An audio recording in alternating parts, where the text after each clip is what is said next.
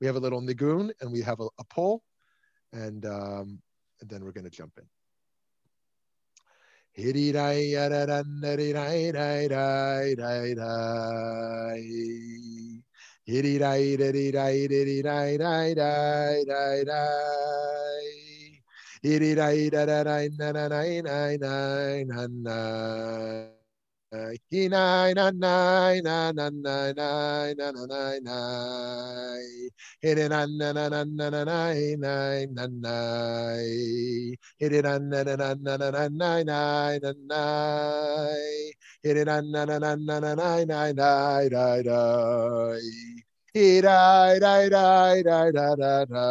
One more time.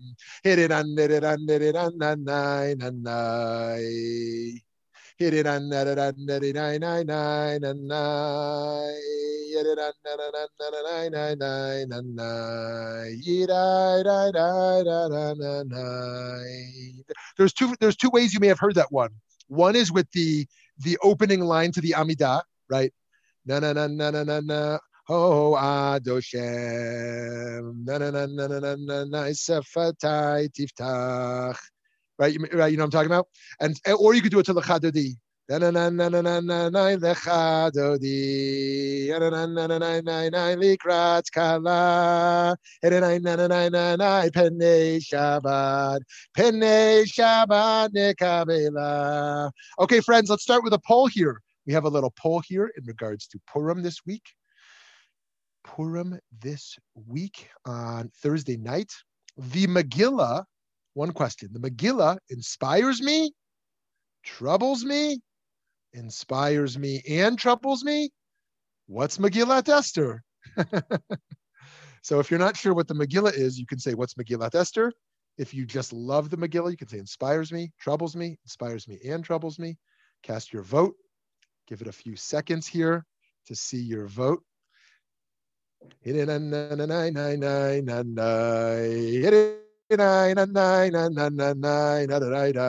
let's see the results. Inspires me, 50%. 0 say troubles me. Half say inspires me and troubles me. Let's hear from one person who has pure inspiration. Let's hear from one person who has some concerns and inspiration. Feel free to unmute yourself. Yeah.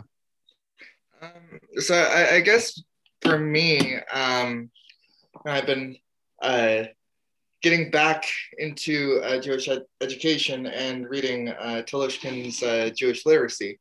But one thing that I've noticed, and one thing that I think the Megillat Esther really highlights is, and people can agree or disagree, as as is usual.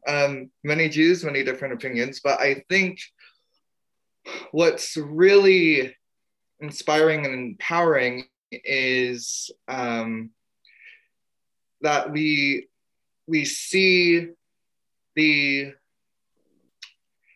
power of women. And I think we look throughout Jewish history, we've seen how women have, a lot of times there's a lot of focus on the patriarchs, but I think when you take a closer look at the matriarchs and the women throughout our history, you see just how much they've shaped the people that we are from the background. And, right. I know a lot of people have their thoughts about our tradition. And, I think in some cases people think, especially in the more observant world, that women are not empowered. But I think, it says something really special about who we are and who we are as a people and as a tradition. And a family, a mishpacha, that we really do our best to empower everyone, but also make sure that women are lifted up and recognized. Great. And really Thank you, Nicholas. Excellent. Thank you. Okay, someone on the troubled side. What's something that troubles you? Yeah, Eileen, yeah. Okay, so I'm reading the book of thee. Esther is a hero of circumstance. If in fact she doesn't survive, she cannot help Mordecai or her people.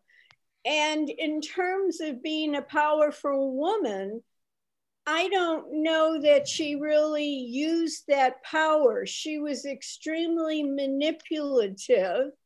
And remember, she has a dinner with both Haman and the king in order to put her cards on the table and tell Haman, hey, you think I'm a little innocent? Well, I'm not. Okay, very interesting. Okay, friends, we could talk about the Megillah all day. We're not going to do it, but feel free to chat on the side if you want to share some thoughts of something that inspires you in the Megillah, something that troubles you in the Megillah. All of that is great learning. And we're going to jump into Boneh. Boneh. Well, our last two malachot were about the creation and destruction of lines on paper, like with drawing and erasing. This malacha, the 34th, is Boneh. Boneh means building, involving the creation or assembling of a structure. Building seems like perhaps the most obvious malacha of Shabbat, given how inherent physical labor is to the enterprise, right? When you think of erasing something, you don't think, oh, this is laborious. I just ruined my Shabbat experience by erasing something. You think of like building like a house, you'd be like, oh, that's not very restful. I mean, maybe some people find it restful. God built the world, and in that labor resulted in what we see and feel and what we hear around us. But as we also know, God rested. While the world was complete, the human being, the apotheosis of creation itself, was left incomplete. That final decision to rest gives us a profound insight in the divine mind, that God passed the task to construction of this fragile world to every person. Consider this fascinating passage in the Zohar, from Zohar Chadash. Rabbi Yochanan said, why were humans created in the image of God? As it says, God created humans in God's image. It is like a king who ruled his kingdom and built small fortresses and repaired works in the city. And all the members of the city were subjugated to him. One day the king called to all the city dwellers and appointed his minister over them. He said, until now, I would see to all the needs of this city and build towers and fortresses. From now on, he will be as I am. So what a fascinating image to have of kind of the role of the creation of the human being, that there's a fortress and a tower, and we were kind of appointed as kind of the guardians of the planet, the guardians of the life experience. As humans created in the image of God, we have been created magisterially with the human responsibility to be in palaces. We are not to be gluttons. Instead, we are tasked to look over the world and care for creation. Consider why Abraham built mansions. Did you know Abraham built mansions? Okay, neither did I, until I saw this Avot de Rabbi Natan. Abraham would go forth and make his rounds, and wherever he found travelers, he would bring them to his house. Eddie, this is a great text to use for immigration. Also, everything with Abraham is great for refugees and immigration. But anyways, he would make his rounds, and wherever he found travelers, he would bring them to his house. To the one who was accustomed to eating wheat bread, he gave wheat bread to eat.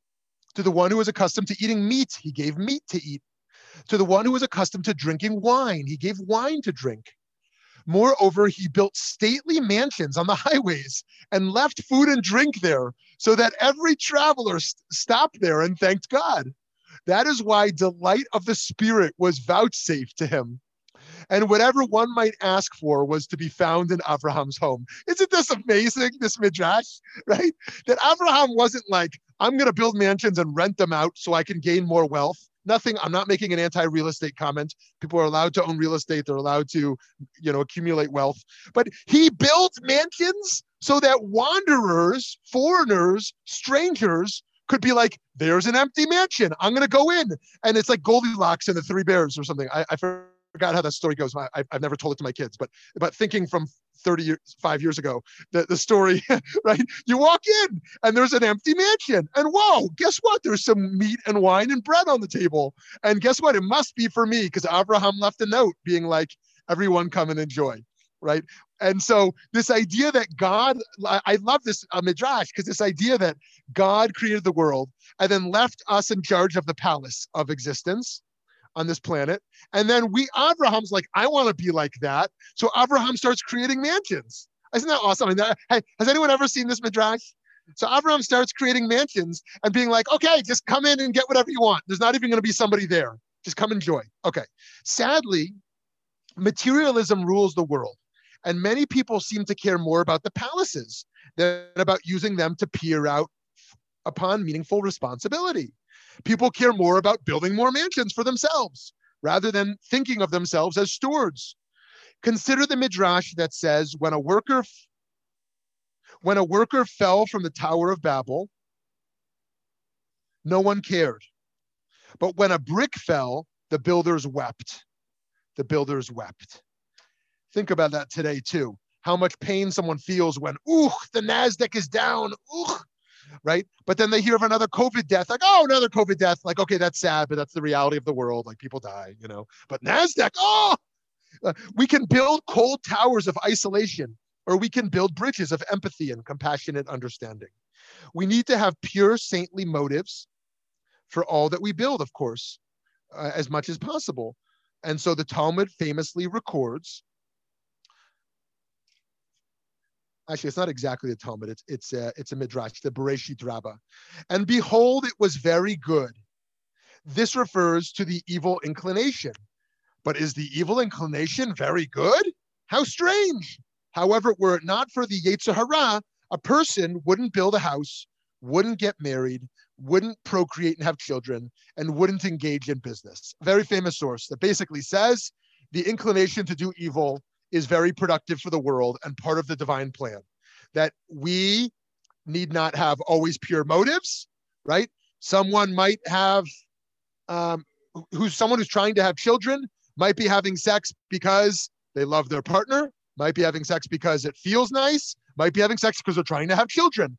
And those many motives, someone might be doing business because they want to make lots of money and because their business is good for the world. That's also okay. Someone might be building a house for lots of different reasons. And so we understand that it's okay. If someone was only in it for greed or was taking a job only for money and disagreed with what it was about, ultimately what the work was about, or didn't really care about it at all, that would feel like a bad approach. But if someone had multiple motives, okay. And so we see also here, indeed, self-interest accompanies higher motives when we are building a home and building the world. So what kinds of structures do we wish to build in the world? Like if you were going to leave a monument in the world as your legacy, of course, our legacies don't have to be physical structures, but if you were going to leave one, what would that look like? Rav Kook writes in Olat Raya, for the building is constructed from various parts, and the truth of the light of the world will be built from various dimensions, from various approaches. For these and those are the words of the living God.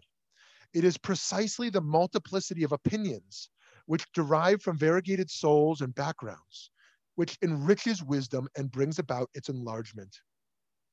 In the end, all matters will be properly understood, and it will be recognized that it was impossible for the structure of peace to be built without those trends which appeared to be in conflict. Isn't this amazing? What he's saying is, you might think all these conflicts we have, of course, there are some conflicts that we wish one side to simply disappear, one side of the argument, that is. But there's others, and we're going to see this in our debates class, how the conflict of ideas is necessary for the structure of society we're looking to ultimately build, the structure of community we're looking to build, and the type of shalom that can exist. And so Rav Kook is teaching that to have a structure of peace, it must be built upon the foundations of conflict. This is why I remain hopeful that in the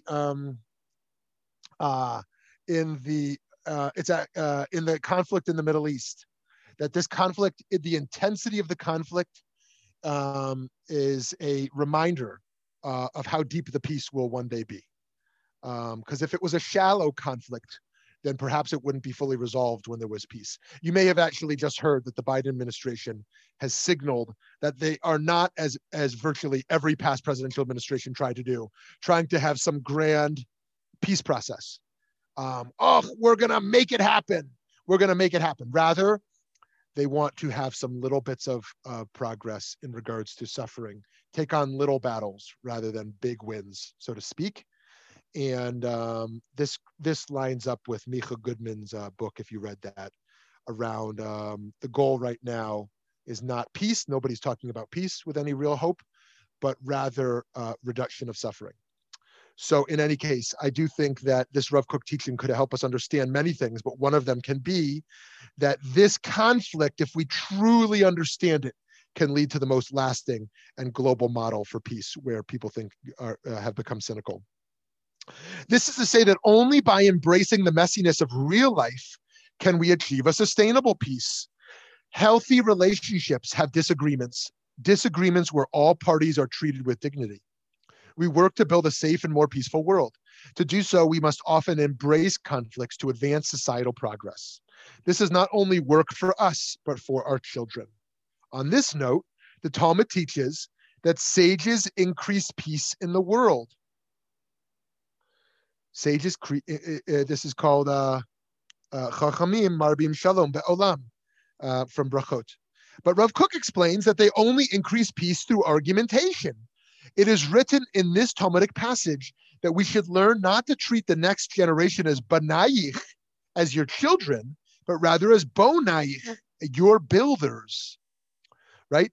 Not just your children, but your builders of the world. Our children will have peace as the builders of a new world where conflict no longer exists or exists very differently.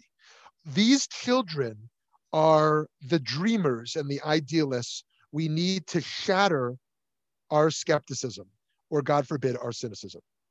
What children so often don't always understand, however, is how to transition. To learn how to transition takes years of experience. When I entered adulthood, on a personal note, I knew a lot about change, entering into new situations and new contexts, but I knew very little about transitions, the psychological process of adapting to change. The most important step I didn't know about was how we need to mourn and let go of the past before we can adequately start to adapt to the future. I wish I knew that when I switched from an earlier interfaith context to an immersed Jewish context.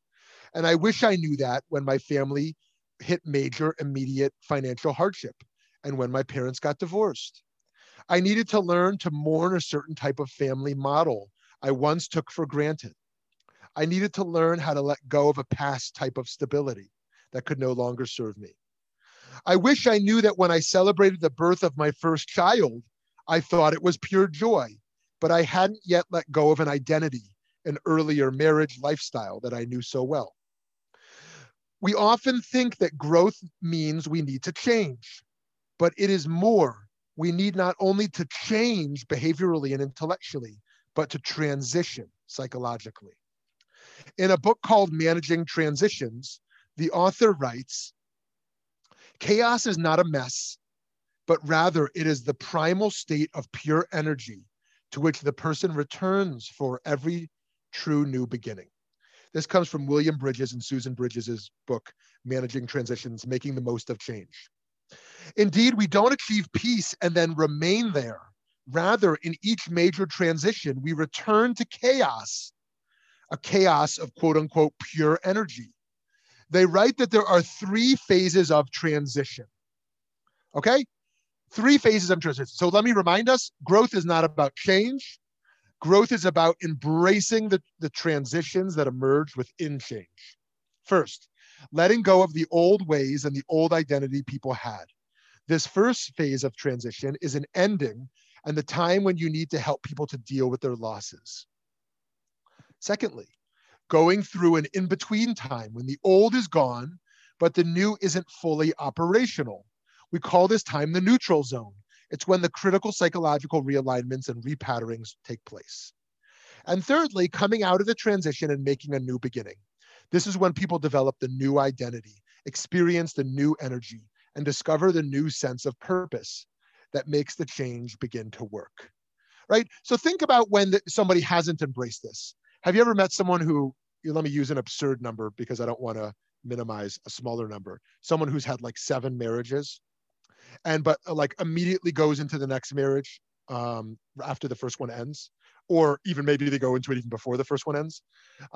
Like actually yes, there's a lot of change, but they never allow themselves to transition. And I always like to say to people who are getting divorced, take a little time to process this, to live in this before you enter a new relationship, or not even with divorce, with ending any relationship.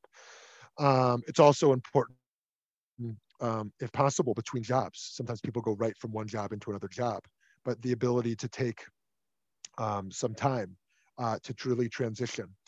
And lots of other things. Having children. Some people have one child and they're in a race to have a next child. And of course, there's reasons for that. But part of this is they're saying not only step 1, letting go, and step 3, transitioning into the new thing, but this neutral zone in number 2, where things are not fully operational yet. The habits aren't in place yet, where someone starts to really engage in the psychological realignments and repatterings. So when we discover this new energy, we reignite our sense of purpose.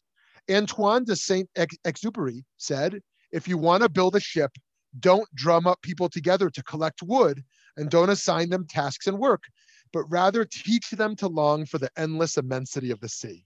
You've heard that before? I love that. Right? We don't just give tasks in society of what needs to happen. We need to together long for the immensity of the sea and understand that building as being a part of that. We will build a future by transcending our resentments and angers of the past. Rabbi Jonathan Sachs writes, and yet I must, for the sake of my children and theirs not yet born, I cannot build the future on the hatreds of the past, nor can I teach them to love God more by loving people less. The duty I owe my ancestors who died because of their faith is to build a world in which people no longer die because of their faith. I honor the past, not by repeating it, but by learning from it, by refusing to add pain to pain, grief to grief. That is why we must answer hatred with love, violence with peace, resentment with generosity of spirit, and conflict with reconciliation. Very important. This is not just a sweet idea, but how we build the future by actually a codified Jewish law about building. The Talmud records a fascinating disagreement here from Gittin. I love this. I think this is incredibly important. You can apply this to a lot of things. And if a beam wrongfully appropriated has been built into a palace, let me unpack that first line. What happens? You steal a beam, someone steals a beam, and then they build their house using that beam. The rabbis taught, if a person wrongfully takes a beam and builds it into a palace, Beit Shammai said that they must demolish the whole palace and restore the beam to its owner. Beit Hillel, however, says the latter can claim only the money value of the beam so as not to place obstacles in the ways of penitence. Okay, friends, this is called takanat hashavim. And the way I normally use it is in regards to the re-entry process into society for an ex-felon. So what is the halakha? If you steal something, you must return what you stole. Somebody goes and they steal somebody's lawn chair because it's on the front lawn, and they think, oh, maybe it's for bulk trash. You ever had that happen? You leave yeah, someone stole my son's Batmobile. Remember that Batmobile? If you've ever listened to my personal stories, you know the story about my son's Batmobile and how he got it. And then someone stole it from our driveway. I was so upset. And I was like, okay, maybe they thought it was bulk trash, which makes no sense because it was a new Batmobile and it was in the driveway. But okay, I was trying to give the benefit of the doubt. In any case, someone steals the lawn chair, and then you find the person, and they're your neighbor. And you say, okay, give me back my lawn chair. They got to give back what they stole, right? Great. Okay. But what happens when the whole structure has been built upon it? The whole structure has been built upon it. So Beit Shammai says, I don't care. The halakha is the halakha. They stole the beam. You got to dismantle the house and return the beam. Dismantle the house and return the beam. Okay? Beit Hillel says, whoa, whoa, whoa. No one is going to do teshuvah. No one is going to correct their path if you make it that hard for them. Let them return the $50 value of the beam rather than dismantle the whole house. We want to make it possible for people to grow and change, make it possible for them. So too, when people are doing teshuvah and they're going to re-enter society after being incarcerated, how do we think about it being possible for them to grow and change, right? Let me give another example. How does America deal with our history of racism? Not just history, but current reality. How does America deal with slavery? America has never dealt with slavery. Some people basically say, let's call it the radical view. I'm not seeking to discredit it by calling it radical. The radical view says dismantle America as we know it, right? America is built on white supremacy. You basically have to dismantle all of America as we know it to dismantle white supremacy. Others say, whoa, whoa, whoa. That's not going to happen. Let's just try to eradicate racism in ways that we can, okay? And let's have reparations. Let's have reparations put in place. But you don't need to take away every mansion from someone rich to kind of deal with slavery as it once existed. You don't have to dismantle everything that was built by a slave owner 250 years ago in order to get there. Rather, let's try to correct the wrongs and make it possible for everyone to be on board, or as many people as possible to do that. So this is a very important Talmudic passage to understand how we move forward while still finding justice in past wrongs. Okay, I'd love to hear more thoughts on that as we conclude. I'm moving to the last few thoughts here. The practical halakha naturally follows Hillel. Hillel, you return the monetary value as usual. So here's what it says in the Shulchan Aruch in Choshen Mishpat. According to the letter of the law, whoever steals is required to return the stolen object himself. This is the Ikar Hadin, the letter of the law. For it is said, he would restore the robbed item which he robbed, even if he stole a beam and built it into a large mansion. This is the biblical law. Would require someone to destroy the entire building and return the beam to its owner.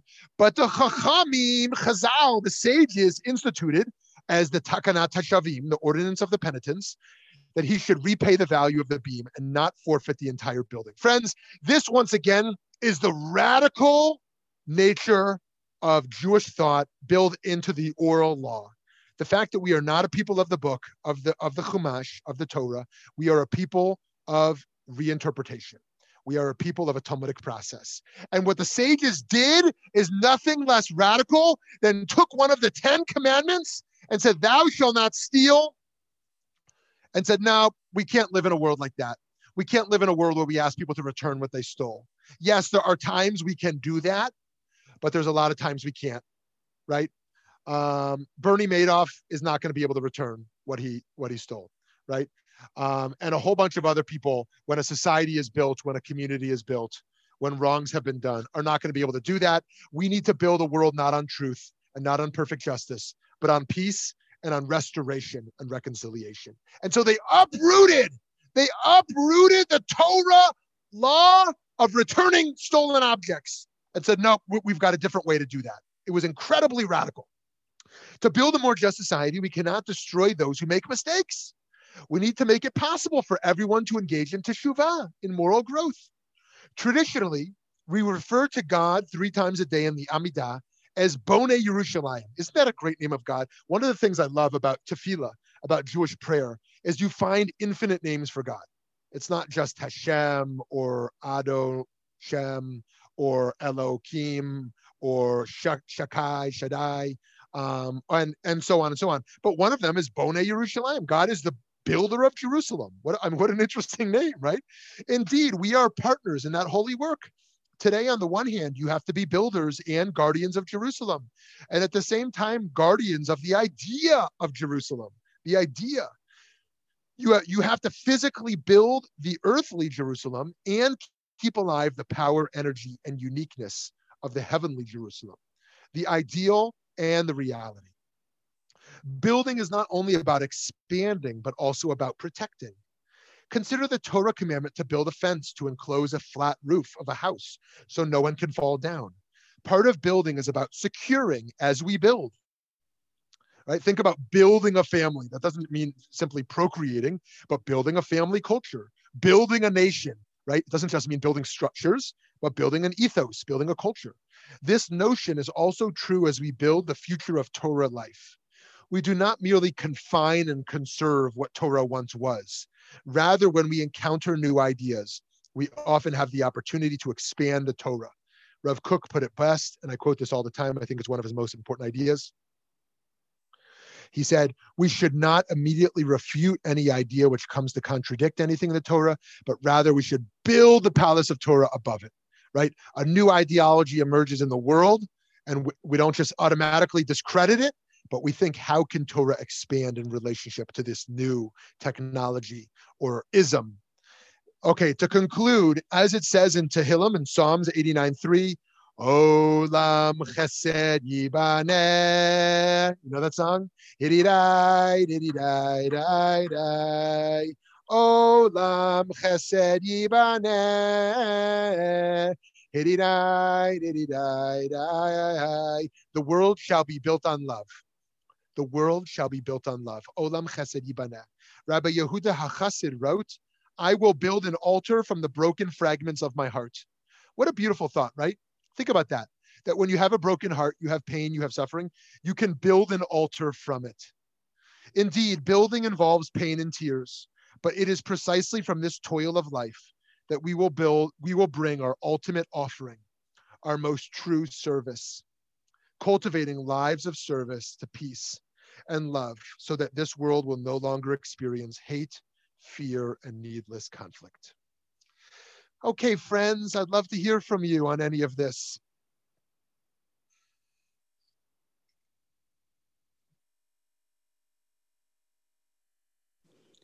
I was just wondering if the 40 arguments, best debates, were all going to be about Hillel and Shammai.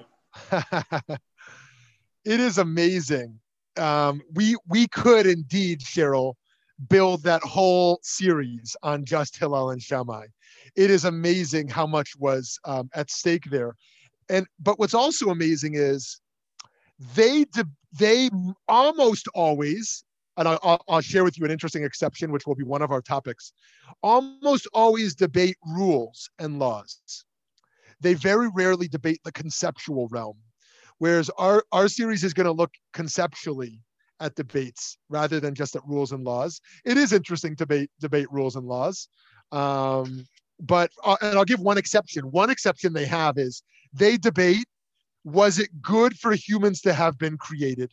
Essentially, do humans experience more joy and suffering in human condition? And that is an exception for them because they were legalists. They were legalists, debating literally everything. As you recall, one of the most famous was, should we be embracing of converts or push converts away?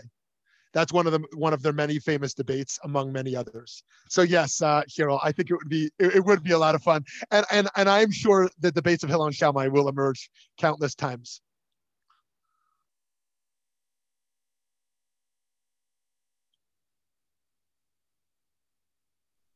Yes, rebuilding is much, much harder than building.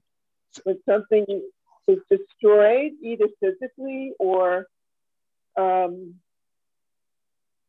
within society, it's just so much harder to get back. And I'm thinking of two things. One, the environment, and it's almost the point of no return, and yet it still goes on and on. And once it's shattered, it's shattered. The other thing is, like, as you mentioned, slavery, and with us, it's of course the bad treatment of our First Nations people. And so what South Africa did, and I'm not saying it's a great place, it's not, but thanks to Nelson Mandela, there wasn't a mass slaughter going both ways after apartheid fell, was that they had a truth and reconciliation process, which apparently was quite successful. And our current TM of Canada, Justin Trudeau, has been working with truth and reconciliation with our First Nations people. And for some, it's too late. I heard an interview with someone, with a First Nations person, who was very sincere, and he wants no part of Canada. He wants to be able to just have his own land. And some are trying, but maybe what the U.S. is really a truth and reconciliation, a government process of going through what was done, going over slavery and Jim Crow and all the rest, and trying to make reparations in any way possible, and having a public discussion on it. Yeah, thank you, Lauren, for that. There's really a lot to say there, and I'm there's so much to say on the last bit that I won't, but on the first bit, this point is really important actually. So any guesses on what the malacha next week is? Soser, destroying a structure. So we'll talk about that next week. This is building, and next is destroying a structure. And in fact, what is much easier and much more common is you build something, it's not perfect, so you destroy it and you try to build something new, right? And the grass is always greener, right? And so, you jump out of a marriage and you find your new marriage, oh, same problems are here or different problems. You jump out of a job and you're like, oh, this is so exciting, I got a new job. And you're like, wait a minute, this has actually got a whole host of problems here too, right? You leave a country, you move to another country. People are like, oh, I'm out of here. And you're like, oh, this is great. A whole new beginning, the excitement of a new beginning. This is going to be perfect for me. And all of a sudden you realize, whoa, actually nothing's perfect. Or you move from one house to a next. Like, this is amazing. This is the home I dreamt of. All of a sudden you're really unhappy with your new home, And so, it's really exciting to just, to like abandon or escape something and jump in something entirely new, or destroy something and build something all new. Really exciting. It feels totally liberating and amazing. This new beginning. We crave new beginnings. We crave new beginnings, and then those new beginnings fade quickly. But rebuilding, as Lauren said just before Eileen, as Lauren said, rebuilding is incredibly. That's where resilience is learned. When something starts to break, and you have to learn how to fix it. How to escape. I always think it's funny when people are like, let's figure out how to have life on the moon. Or we're going to move to Mars because climate change. We can't figure. Let's get out of here. You know what I mean? No, we got to figure out how to fix this planet. We got to do our work here, right? And so rebuilding is where you learn resilience. You learn much more than just resilience. You learn love. You learn love because real love is not the first stage of a relationship that's conflict free. Real love emerges in learning how to navigate conflicts together and the healing process where trust is really built. Yeah, Eileen. Okay, no matter where you are or where you're going, you're still you, and you take all of your problems with you. That's right. So the idea that the next marriage is going to be perfect, the next country is going to be perfect, rests on an unstable basis, because until you yourself change, rebuild your character, you're not going to be able to find the perfect place. It's interesting. That's very interesting. And I think that it's worth us thinking about ourselves, how we think about our conflicts of the past. Many people with a lower self-esteem, unfortunately, think of themselves as the fault of their conflicts. My marriage failed. It was my fault. I got fired from a job. It was my fault. And other people, they blame others. Like, that job was horrible and toxic, and I'm just glad I'm out. That marriage was horrible and toxic. I'm glad. It's simply the other person's fault, which is also, of course, problematic. But this middle ground of learning a mature response to one's past that says, yes, of course, other people were negative forces. But if I don't own the parts of my past job, my past relationship, my past whatever, that were areas that I was failing, I'm going to find myself in another big mess. I think you're exactly right. And these transitions from one relationship or one culture to another are so crucial to reflect on exactly that point. Yeah, I see people who jump from synagogue to synagogue. And there's lots of reasons people do that. But one is that they can't handle being in a community. They find themselves in a major conflict with their rabbi or with the community. All of a sudden, they're in a new one. They founded a new one. I know people who have literally founded 4 synagogues because it's like they founded it and then eventually they hired a rabbi. Oh, I hate this rabbi. And they go find a new synagogue, Or let me give one more example before we open it up again. There's you ever heard of the concept of a Baal Tshuva? A Baal Tshuva. So there's a positive context of a Baal Tshuva and a negative context, in my view. A positive context is a Baal Tshuva in its literal sense means someone who was erring and now corrects their path.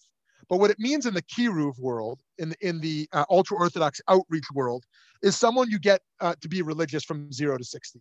There's many of those groups here in my local town. I won't name them.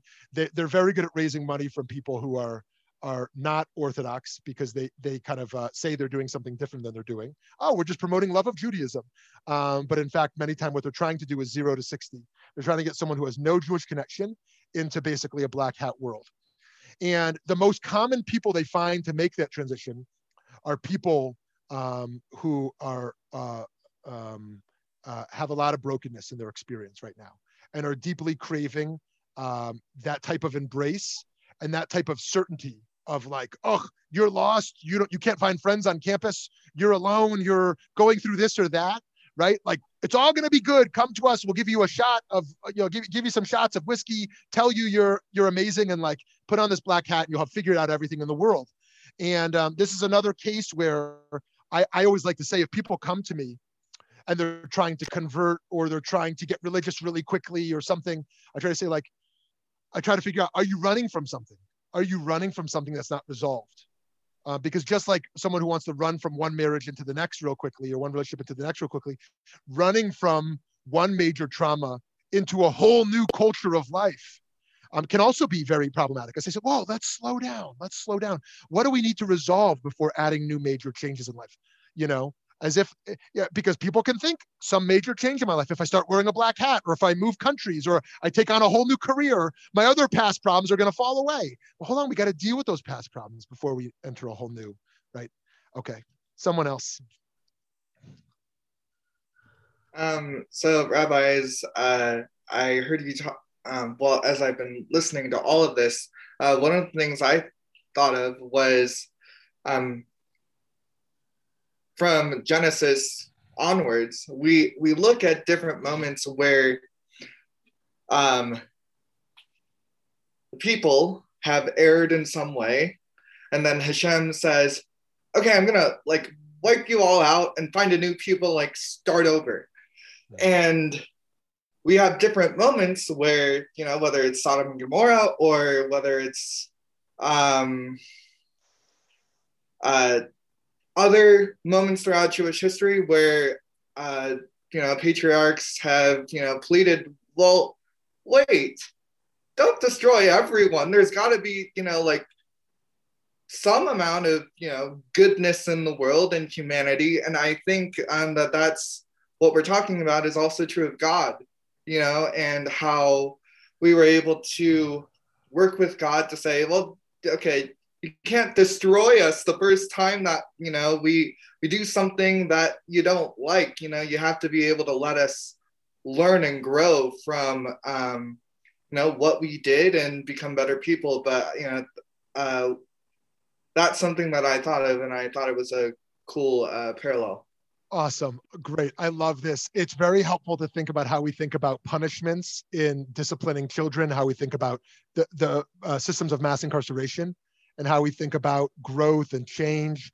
But it's also really helpful to think about kind of, and I say this with all reverence, but kind of a less mature manifestation of the divine in the earlier parts of the Torah, which is not a critique of God, as much as God is responding to an immature manifestation of humanity. And so the response there is wipeout. You see it, as you mentioned. You see it with the flood. You see it with Sodom. You see it with the Egyptians in the water. And of course, the end result of Sodom is God was right, not Abraham, right? It ends with, if there were 10 righteous, they're not going to be destroyed. But in fact, there weren't. So God has to destroy, like there was actually nothing irredeemable. And yet we see that God regrets the flood. And in the Talmud says God even repents, that there's some degree of like, wow, I can't build a world on truth and justice. God realizes that like the world is built on love and compassion and forgiveness. You can't build a world on that. And that relationship to destructing really comes back to bite us when we burn things down. We burn things down to thinking they're going to go away. You know, and here's an interesting thing also in how we think about terrorism. Perhaps there's some hawks among us who think fire and shoot, find every terrorist you can and fire and shoot.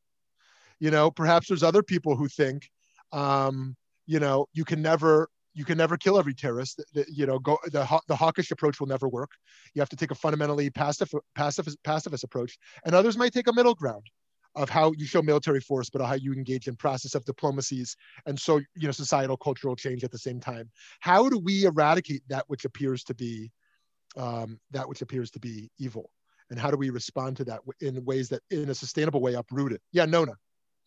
I was thinking that a lot of what you talked about seems so appropriate right now in this space of our swinging from one political belief system to another, back and forth with not a lot of capacity to find a common ground and just go from one set of values to another. And what an interesting opportunity we're in. We're in a real neutral ground right now with the pandemic pause that we have been given to reflect on how we build back sort of everything in our society and how we look at the climate and how do we integrate justice and environmental truths into our work, and how we try to, I don't see this country having the maturity to have a truth and reconciliation type of process soon, partly because everything's still so raw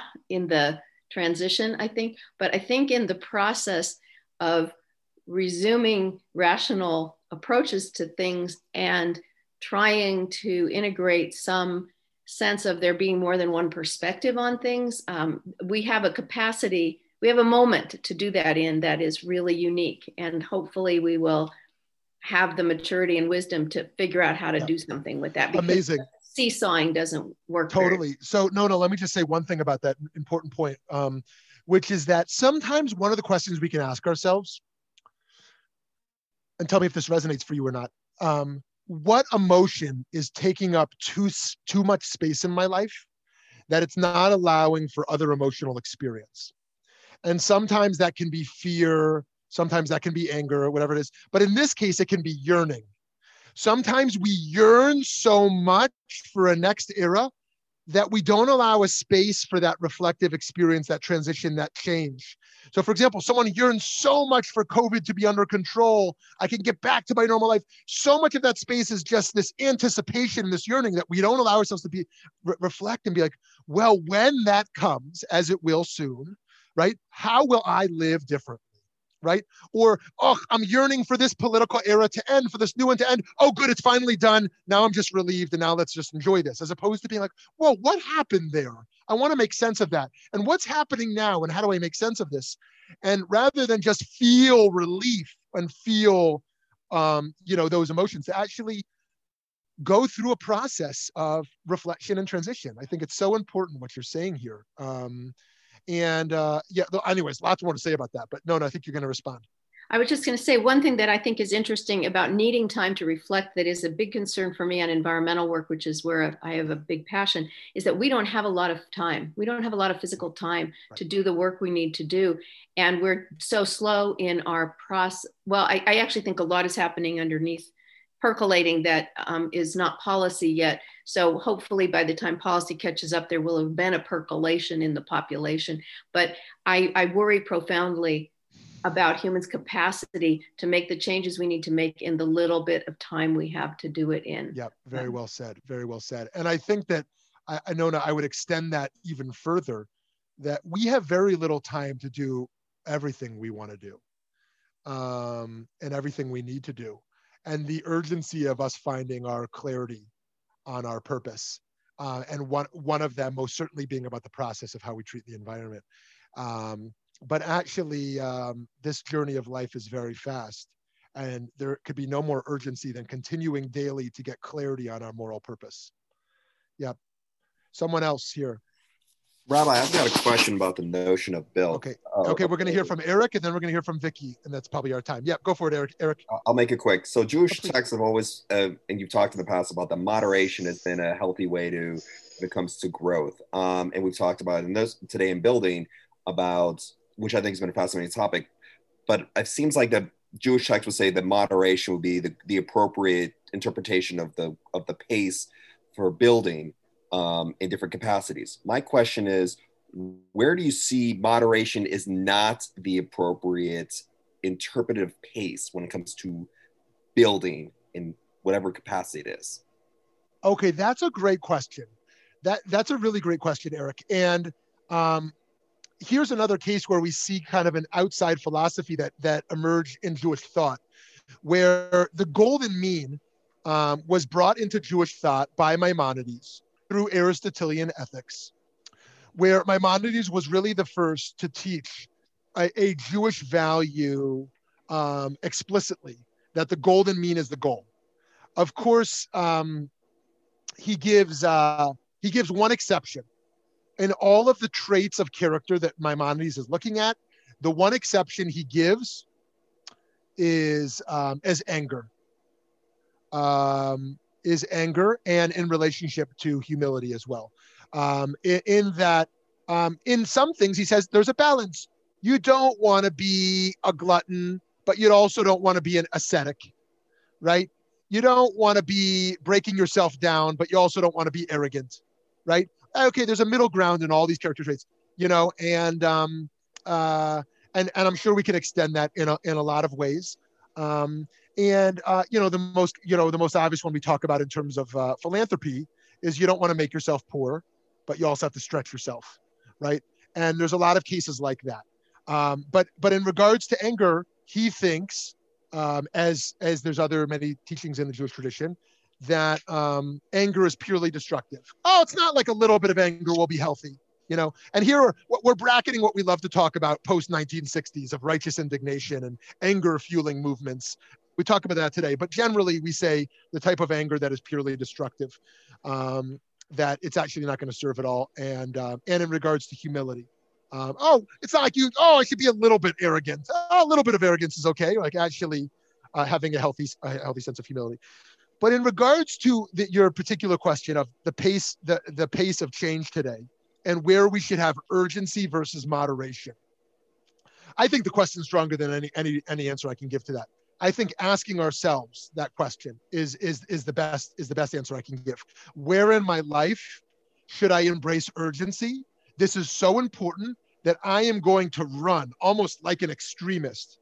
I am going to run urgently to guarding and protecting and building this. And where in my life do I need to slow down, reflect, engage partnerships, engage process, engage in a path of moderation? And I suspect we'll have some different answers of that, different answers in different times of our life. For example, when the doctor says, you're going to have a heart attack if you don't cut out X, Y, and Z immediately, you be an extremist. You cut it out immediately.